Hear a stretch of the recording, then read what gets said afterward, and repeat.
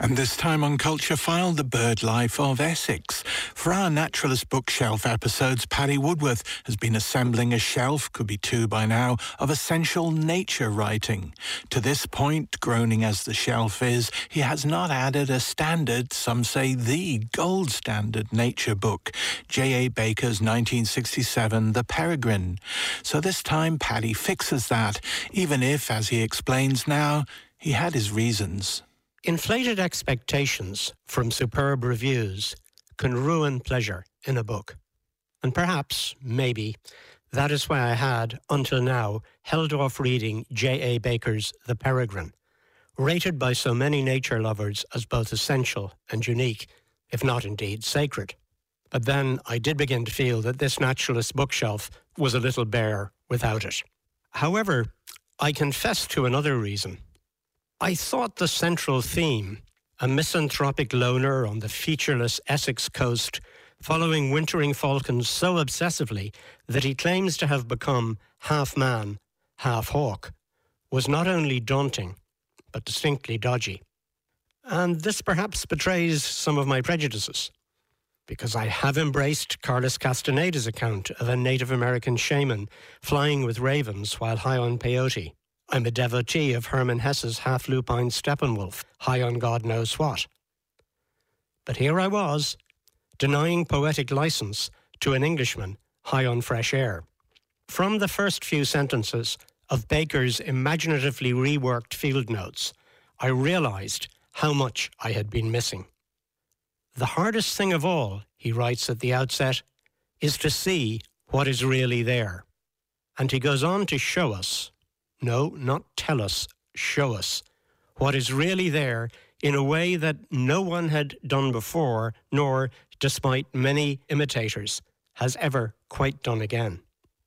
Baker gives us the plumage, sounds and jizz of birds and animals with finely grained precision, coupled with an unsentimental, if often ecstatic, vision. Many of his paragraphs have the rich density of standalone prose poems, but his urgent daily hunger to find a peregrine drives the unlikely narrative forward relentlessly. Detailed descriptions of landscapes are tedious, Baker also writes early on, and he promptly proves himself quite wrong, even in Essex. But he is not describing here. He is painting with elegant strokes, often brief and direct, sometimes with an elaborate calligraphy. He reveals a dazzling spectrum of light on ploughed earth and flowing tides, on salt marsh, on hornbeams and elms, on hedgerow and on cloud banks.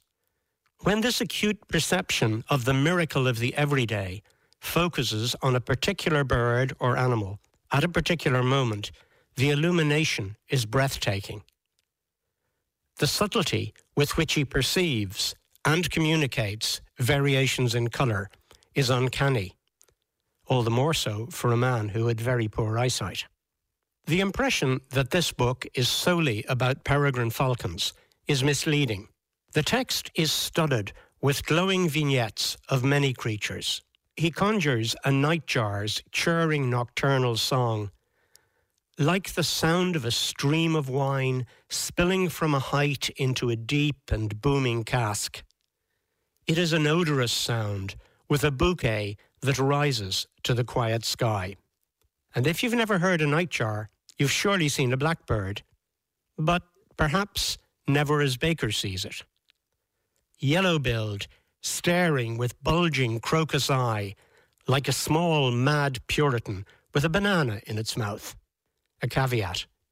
If you are not familiar with wetland birds, his detailed portraits of widgeon and woodcock, goosander and greenshank may seem obscure, though hopefully they may still enchant you.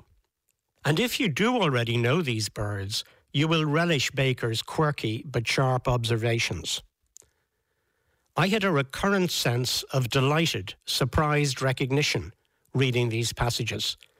A sensation of, yes, that's it. And how did that never strike me before? And yes, the iconic peregrine falcon pulses through this fauna-rich landscape as a dramatic dominant power, scattering thousands of birds to kill just one, or play, yes play, with another.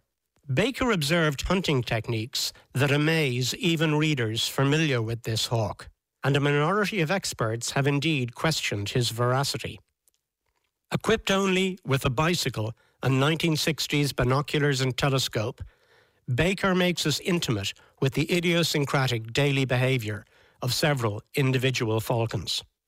Perhaps influenced by Ted Hughes, he makes plain the bloodiness of killing. But his accounts of the falcon's mastery of the air are much more joyful and celebratory than Hughes' poems. Nevertheless, Baker wrote under a triple shadow, not counting his own chronic ill health.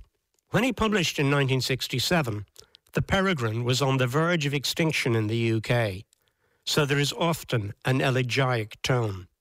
A massive new airport was planned right beside his beat, and the global threat of nuclear warfare, while never mentioned directly, haunts the text. Happily, the peregrine's decline has since been reversed through the banning of the pesticide DDT, and the airport project was shelved. But the coast Baker loved now faces climate challenges that the author could hardly have imagined. We learn nothing of Baker's jealously guarded personal life. His exceptional observational and literary skills pitch us headlong into his intense experience of wild creatures. But did he really, as he claims, develop some kind of mutual relationship with individual peregrines? By the last magical page, I'm inclined to give him the benefit of the doubt. Paddy Woodworth there with his latest addition to the Naturalist bookshelf, J.A. Baker's The Peregrine. Check out the other volumes on Paddy's shelf at the Culture Files SoundCloud page. And tell us via Twitter what your unmissable volume of nature writing is. That's at Culture File Pod.